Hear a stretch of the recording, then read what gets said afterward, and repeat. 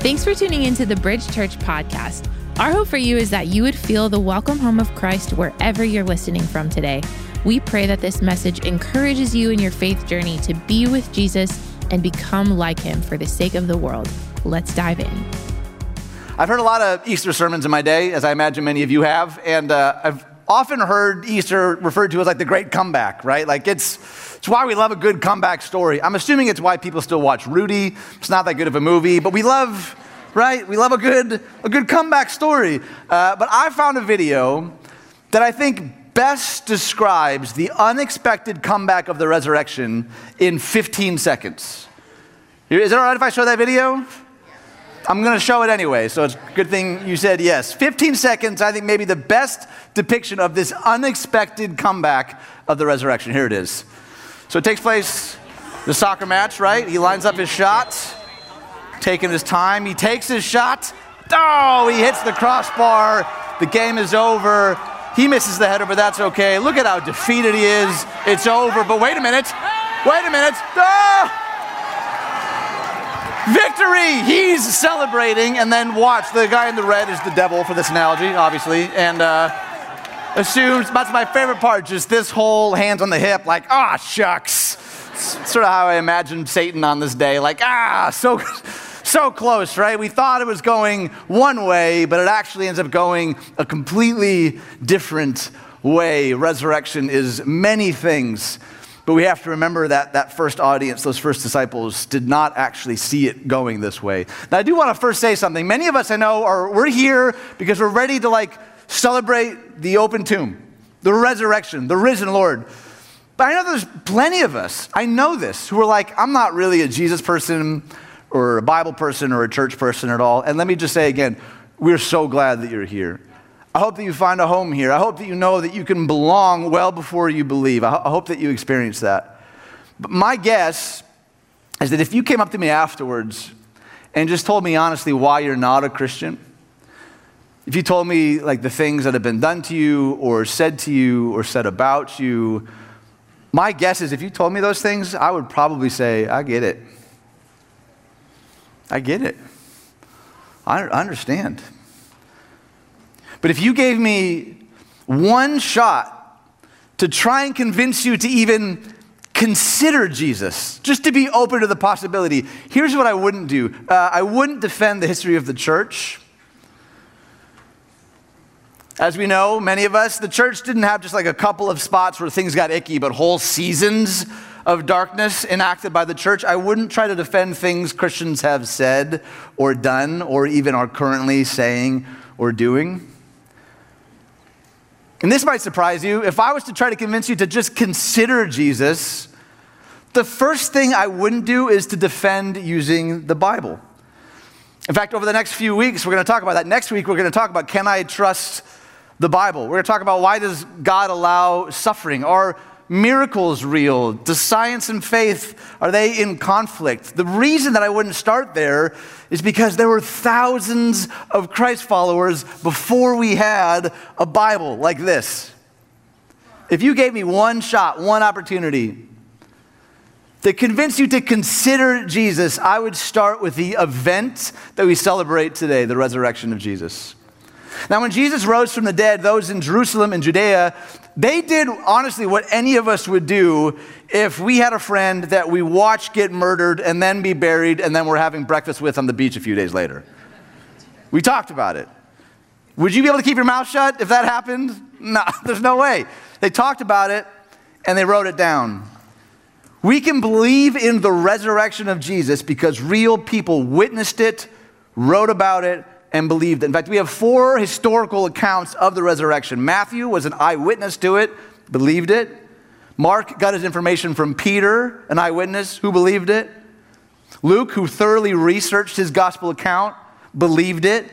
John was a close friend and an eyewitness and believed it. Peter wrote letters to the church. Paul went and planted churches all around the Mediterranean rim. But I think maybe the most compelling case for me would be his half-brother James. Now, I've said this before, but let me just ask you bluntly. What would your brother have to do to convince you that he was God? I'm assuming you're laughing because you have brothers like I have brothers, or have been brothers the way that I have been brothers. We know that prior to the resurrection, James was not a follower of Jesus. He wasn't marching around calling him the Messiah, but after his resurrection, he not only becomes a Jesus follower, he becomes a leader in the early church. And in his letter, he very clearly articulates that Jesus rose from the dead. Or maybe a surprising example is the Emperor Nero. Some of us have maybe heard the name Nero. 30 years after Jesus' crucifixion, he burned down Rome. He was having a rough weekend. I'm not sure why. He burns down Rome, and then he blames the Christians. Nero needed someone to blame, and there were thousands upon thousands of Christians in Rome who believed with all their heart that Jesus rose from the dead. And the reason he could blame them is because they were there, because they existed. I've heard a lot of people say, especially when it comes to the resurrection, that it's a myth, it's a legend, it's a fable. Like, yeah, maybe some of that happened, but like over time it became a fable or a story. I've heard experts say that it takes a minimum 40 years, usually something like 60 to 80, for something to become a legend. And the reason for that is because you need all the people who witnessed it to die. 30 years after Christ's crucifixion and resurrection, there are tens of thousands of Christians, not just in Jerusalem and Judea, by the way, but 1,500 miles away in Rome. 30 years later, which means 20 years later, there was maybe not tens of thousands, but thousands. Which means 10 years after, there maybe wasn't thousands, but there was hundreds. In fact, we have all sorts of other historical documents that point at the very least to the massive significance of Jesus. People like Tiberius, Julius Africanus, Phlegon, which is a sweet name, Thallus, they all confirm that at the crucifixion of Jesus, something happened. Confirmed that there was a great darkness, there was this earthquake, something shifted. In fact, there was a 2nd century Greek philosopher named Celsus who was a fierce opponent of Christianity. He's not Team Jesus. He actually made the first comprehensive attack on Christianity, trying to resolve why Jesus was able to successfully perform miracles. These are documents that you can go and see now. People who hated Christianity identifying aspects of our faith. Now, you may not find that interesting. I clearly find it too interesting. But today is not simply, we don't simply gather to celebrate the fact of the resurrection. We also gather to celebrate the implications of the resurrection. Because if the tomb actually is empty, if Jesus actually rose from the dead, that's not just some ticket to heaven somewhere in the future. That changes the way we treat our spouses and our kids, the way we use money and recreation and entertainment and our time. It changes everything about how we live our lives, because I think Paul said it well. He said, if Christ has not been raised, then your faith is useless. Some of you, maybe you already think that. You already feel like this is useless. But those are strong words, right?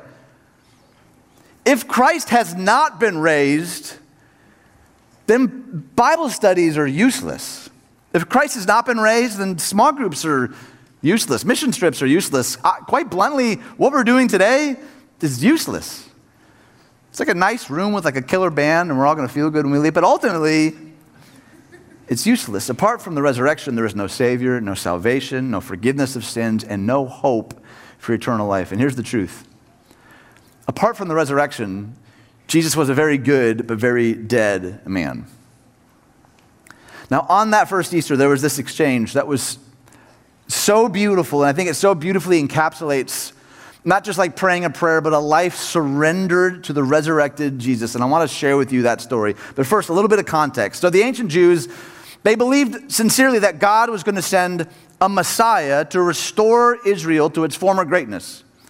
But year after year, decade after decade, century after century, nothing. Now in the first century, they're under the boot of Rome, and they're thinking, did we miss an exit here? Like, what has happened? This is not at all how we anticipated this going. And then this really strange rabbi shows up on the scene. And he's not just preaching, rabbis always preach. He's preaching with authority.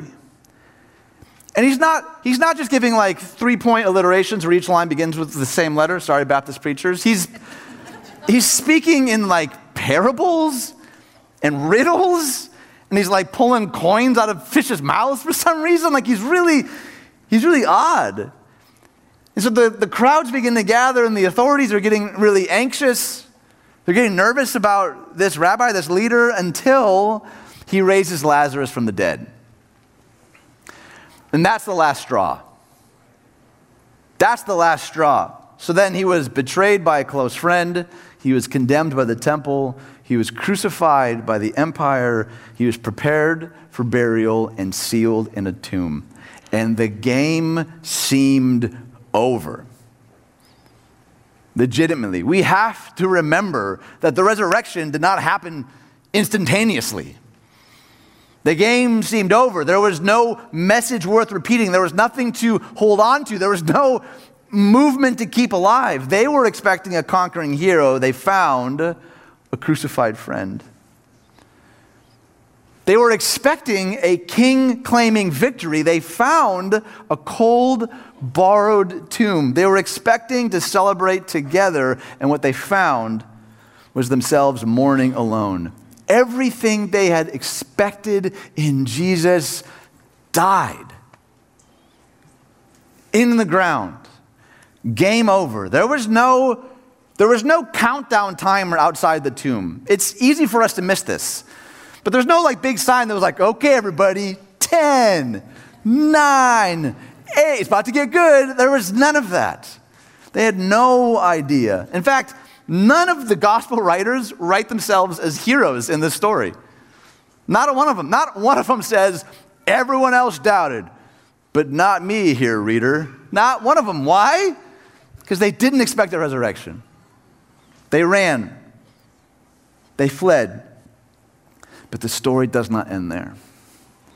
Now, the Apostle John got this account from the source because he himself, who was there at the crucifixion, lost faith. And so the story begins in John chapter 20, verse 1. It says, early on the first day of the week, while it was still dark, Mary Magdalene went to the tomb.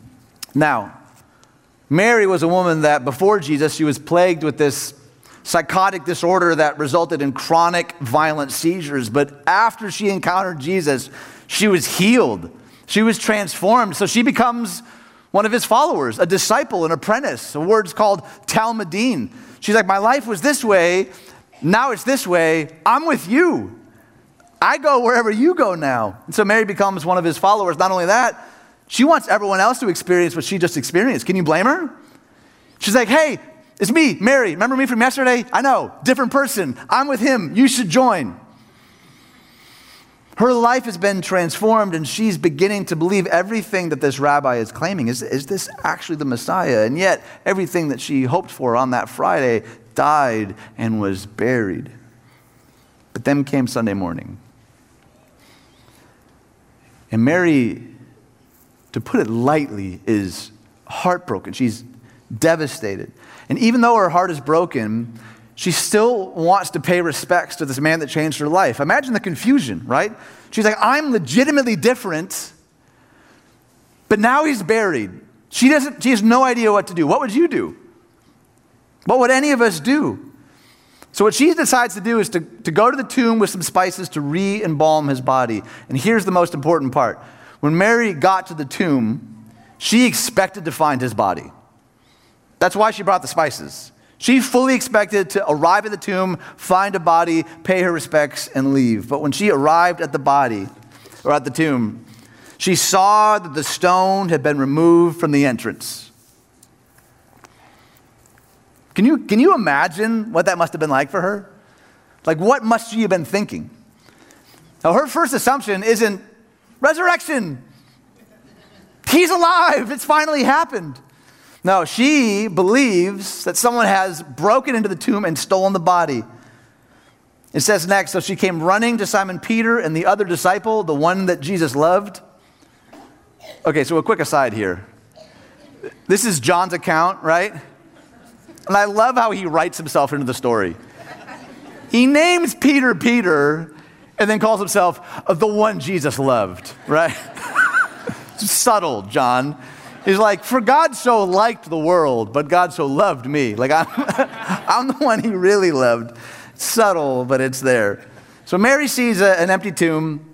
She's not declaring resurrection. She runs all the way back to the city to alert Peter and John. And Peter and John, they don't go to the tomb, by the way. They know that if the enemies of Jesus came after Jesus, they're likely to start coming after them next. So Peter and John are hiding out at home when Mary bursts through the door. She says, they have taken the Lord out of the tomb and we don't know where they have put him. So Mary's no dummy. She knows that Jesus has a ton of enemies, and it would not be beyond Jesus' enemies to break into the tomb, take the body, and desecrate it. So there couldn't be any movement. There would be no reason to come. The last thing they want is for the tomb to become like some sort of shrine or some place of worship to kind of keep his memory alive. So Mary comes to an empty tomb and assumes the worst. And Peter and John, like Mary, they don't know how to make sense of it. So Peter and John, they go to the tomb. They also see no body. They're puzzled.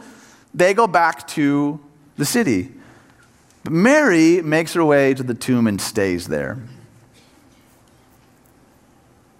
She doesn't know what to do.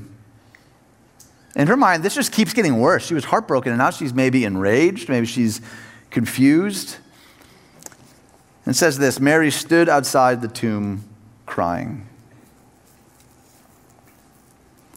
I can just picture her standing at the last place they saw they put her friend. Saying, God, how could you let this happen? This man changed my life. He changed everything. He touched people no one would touch. He spent time with people no one would spend time with. And he was crucified. And now they won't even leave his body alone. God, why didn't you come through? Has anyone ever been there? I've been there. I've lost track of how many screaming matches with God I've had. God, what the heck? Why didn't you come through? Did you lose track of my file? What is going on here? What are you doing? Where are you? Did I not pray hard enough? Did I not do the right things? If you've felt that way before, by the way, you are in good company. The Bible is filled with stories of people who cry out to God in confusion and lament and anger. But what happens next, though, is so powerful. It's so powerful. Verse 11, as she wept, she bent over to look into the tomb and saw two angels in white seated where Jesus' body had been, one at the head and the other at the foot. The only thing is, Mary doesn't know they're angels. So she's even more confused, and the angels ask her a question. They ask her, woman, why are you crying? This is how we know that angels are men.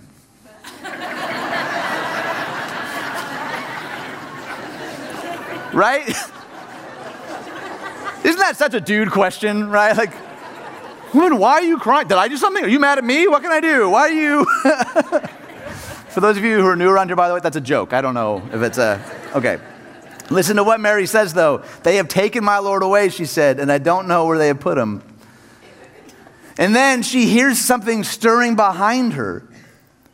At this, she turned around and saw Jesus standing there, but she did not realize it was Jesus. Can you imagine? I have no idea why she couldn't recognize it as Jesus. Maybe it was still too dark out. Maybe he was too far away. Maybe for whatever reason, he looked different enough that she didn't recognize him. Or maybe she's so convinced that he's dead. Neurologically, she can't even wrap her brain around, now I'm looking at Jesus. The text says, didn't recognize her. So she sees him, doesn't recognize him, turns back to the tomb, to weeping, to sobbing, to looking at this place of death. And this is just conjecture, but in this moment, I wonder if Jesus is grinning. Right? She turns. It's clear she didn't recognize him, so she just turns back. Do you think Jesus might have been smiling a little? He knows for Mary, everything is about to change. In fact, not only for Mary, but for the entire cosmos. Everything is about to change. So with her back to him, Jesus asks the question that the angels asked. He asked her, "Woman, why are you crying? Who are you looking for?" The part that John tells us next, I think, is kind of hilarious. He says, thinking he was the gardener.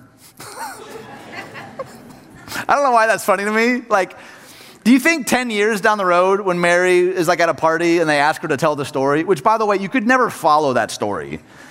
Like, Mary, you're the first one to witness the resurrection. Tell us that, right? You're like, well, I can't tell my story now. You win, Mary, every time. But do you think when she told this story, when she got to this part, like she kind of chuckled a little bit, like, so I'm there staring at the tomb. This guy's talking behind me. I think it's a gardener. Can you believe it? Now, there's a whole lot of things that are beautiful that are happening here that are connecting the garden to the Garden of Eden. We don't have time to get into, but I love that John includes that detail. So Mary thinks this is the gardener and asks this question, "Sir, if you have carried him away, tell me where you have put him, and I will get him." "Sir, I'm assuming you have a role here, out here with the tombs. Can you just help me? I just want to see his body." She's desperate. Just please, give me this one thing. And so Mary, still with her back, by the way, to Jesus, looking in the tomb. And then Jesus whispers, "Mary. Mary." She hears her name. Can you imagine? In a moment, everything clicks for her. The hope that she had seen die is then rekindled. The possibility is this actually him? With her name, she puts it all together. She turned toward him and cried out, "Rabboni," which means teacher. She's overcome with emotion. She runs to him overwhelmed. Suddenly, everything in her life and in the world changes. And then Jesus gives her instructions. She says, "Go instead to my brothers and tell them, I am ascending to my Father and your Father, to my God and your God." In other words, I need you to go back to the city, but you have a new message to convey. The last time you ran to the city, you told everyone the body was stolen. The new message is, I've risen. The tomb is empty, not because of some thieves, but because the King of Kings lives. Go into the city. And so Mary Magdalene went to the disciples with the news, "I have seen the Lord." And she told them that he had said these things to her. Which means, by the way, women were the first to proclaim the good news of the resurrection. Here's why that's a big deal. In the ancient world, a woman's testimony had no credibility at all. They couldn't testify in court. And yet when Jesus rises from the dead, he chooses as his first witness a woman. If you're making up this story, by the way, if you're trying to fabricate a story that you want people to believe in the first century, you would never have a woman as your primary witness because no one would take it seriously. But do you know why in all four gospel accounts the writers tell us that the women saw Jesus first?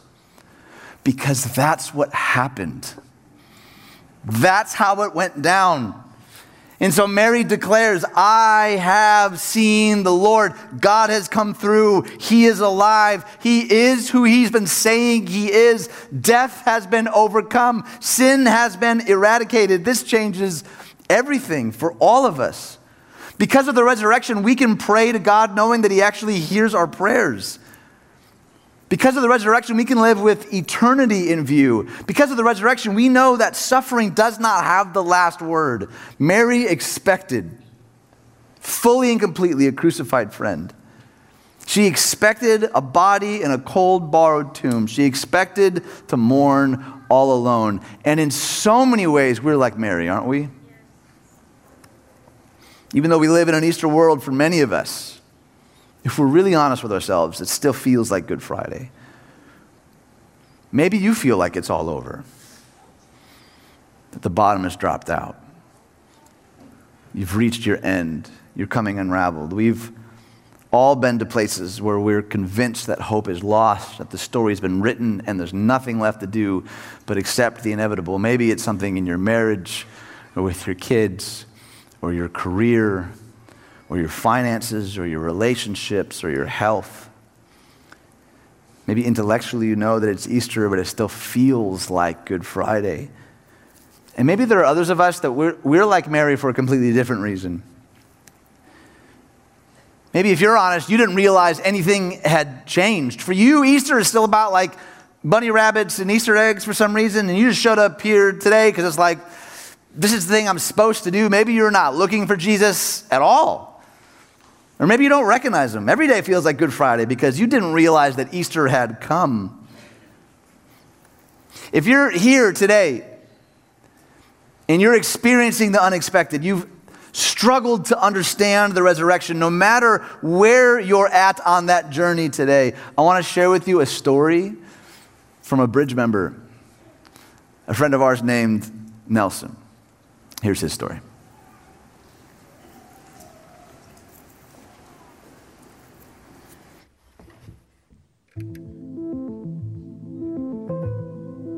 My name is Nelson McKinney.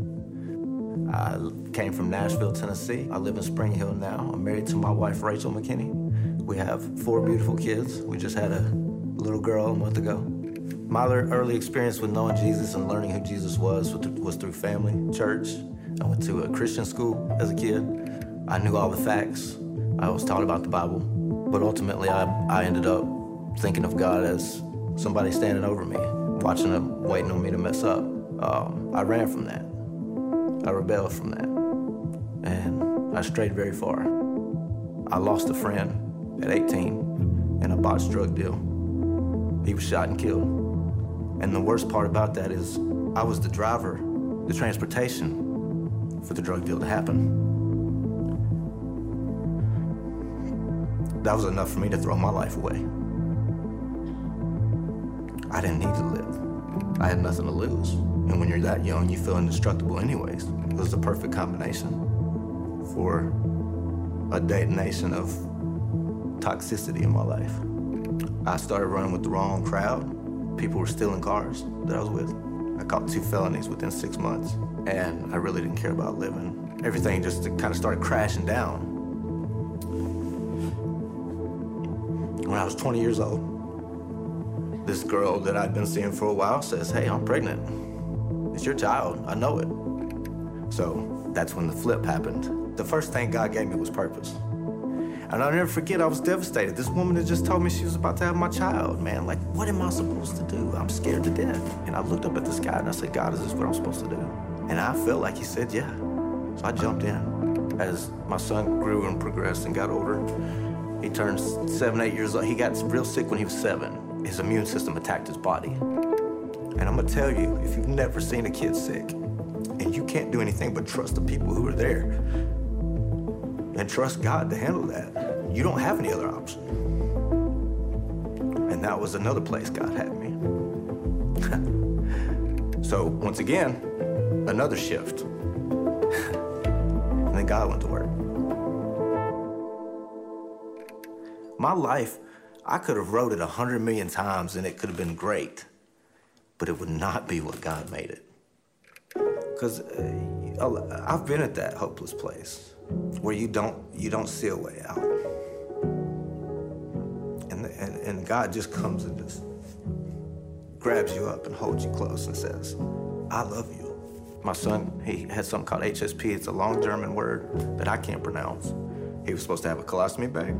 He was supposed to have a catheter and a feeding tube, none of which he had. They cut out 6 inches of his small intestine and he was healed. 3 years later, his mom, we split up. She left. I went to fight for at least some kind of custody of my child. And I found out he wasn't mine. It didn't matter. It didn't change anything. It hurt. It certainly hurt.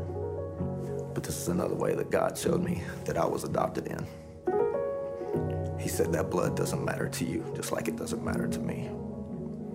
He shed his blood for us, and we were grafted into his promise. So there's an awakening of of how God sees me and how I'm identified as his child. Not how I identify, but how he identifies me. And that's what I'm wrapping my head around right now, is that Jesus loves me the way he does unconditionally. And I certainly believe that even the resurrection journey, along with the reconciliation journey, along with any kind of journey that you go on with Jesus, is going to be a constant walk. You're going to fall. You're going to trip. I still have to deal with disappointments. I carry a lot of things inside that God hasn't released me from yet. I expect there to be some things that I still have to depend on him for. He didn't take the thorn out of Paul's side. I don't expect him to take whatever thorns that are still in my life out. But that's part of it. You have to trust God, and you have to trust that he's fulfilling his purpose in your life. So my life is full of resurrection stories. Resurrection is constant, and it happens all the time if you're a Christ follower. Things may die and things may pass, but God also resurrects, and he brings things back together if he wants them together, if they serve his purpose. Yeah. I love that story. I love what Nelson said. My life, it could have been written 100 million times and it would have been great, but it would not be what God made it. Jesus said, I didn't come just so that you could exist. I came to give you life, and life abundantly. Life to the full. Simply put, Easter means that nothing is impossible with God. That life triumphs over death, that love triumphs over hatred, that hope triumphs over despair, and suffering does not have the last word. I think my favorite part of the story with Mary is the moment that she hears her name. It's like when she heard her name, she could finally understand what she could never see before. And if you only hear me say one thing today, it would simply be this.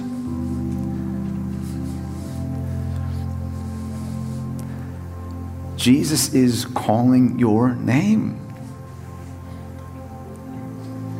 Yes, he loved the whole world, but he loved you. And he loved you.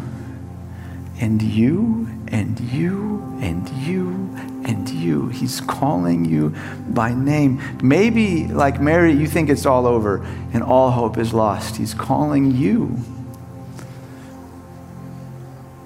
Maybe you don't realize that anything has actually changed. He's calling you. He's pursuing you.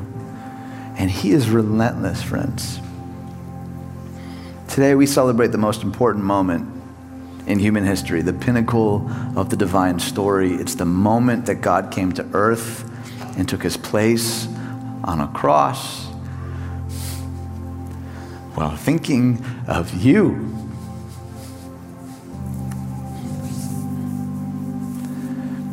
But Mary didn't just simply hear her name either, did she?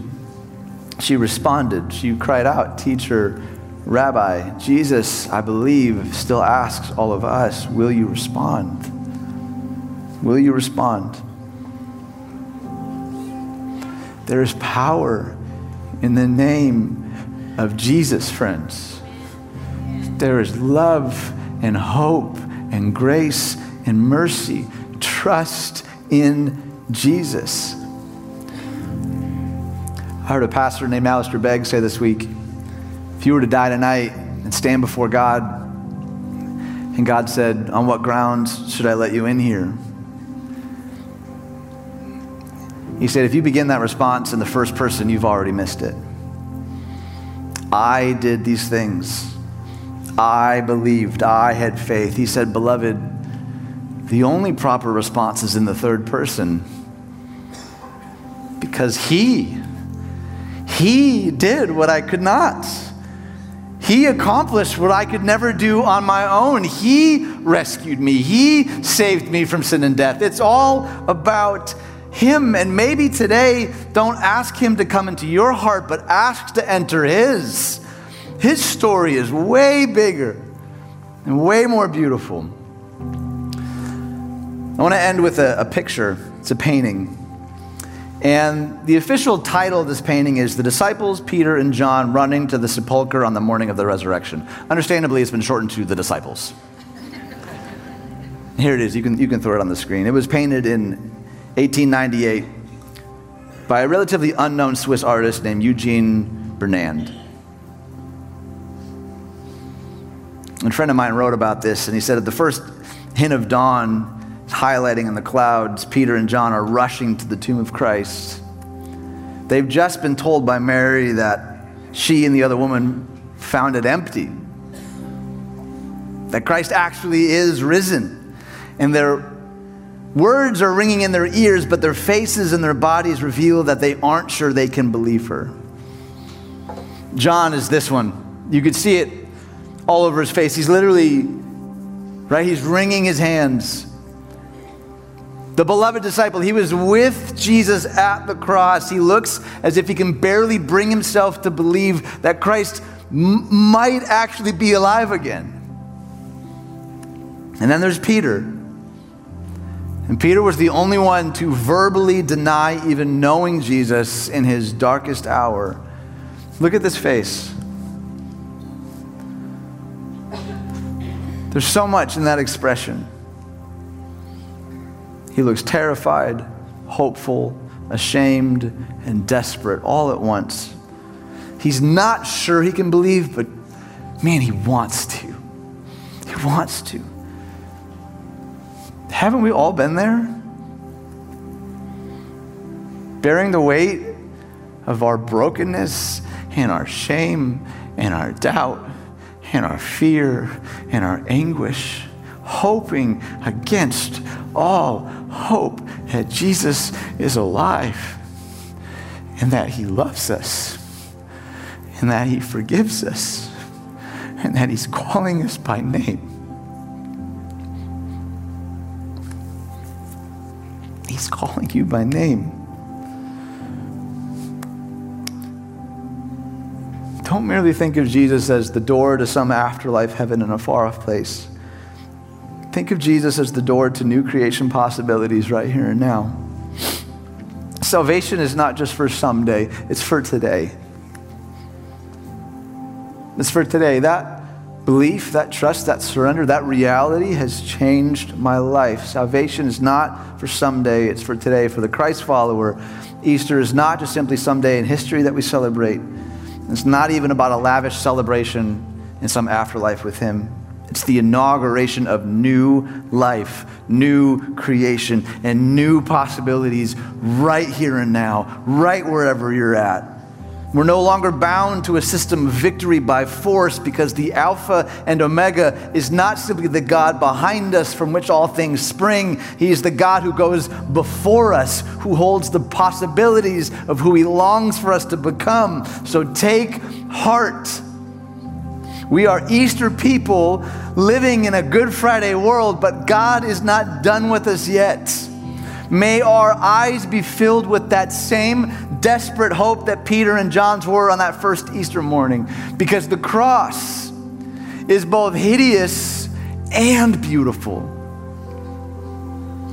It's as hideous as human sin, but as beautiful as divine love. It's a collision of sin and grace, but it is not a contest of equals. In the end, love and grace win, and we call it Easter. We call it Easter. As Dr. Tony Evans once said, Jesus didn't say, "I am finished." He said, "It is finished." He was just getting started. Would you pray with me, please? God, I have lost track of how many times I have failed to believe fully. And yet, God, you meet us in our unbelief, in our fear, in our struggle, in our doubt, and our joy and celebration. Holy Spirit, would you move and convict in our hearts in a way that only you can? And even when those moments when we falter and fall, remind us again that you are for us, that you pursue us again and again and again, and you save us from our sin. Open our eyes, God, to where and how you're at work in our life and in the world. We thank you. We love you. And we pray all these things in the beautiful and healing and resurrected name of Jesus. And everybody said, amen. Thanks so much for joining us. And for those of you who support our mission, thank you for your joyful generosity. It's because you give that we're able to see lives changed forever by the gospel. You can click the link in the description of this episode to give now, or go to bridge.tv for more information about our church. We believe the gospel is good news worth sharing. So if you enjoyed this podcast, feel free to subscribe and share this episode with family and friends on social media. You can also tag us at Bridge Church TN. Thanks again for listening.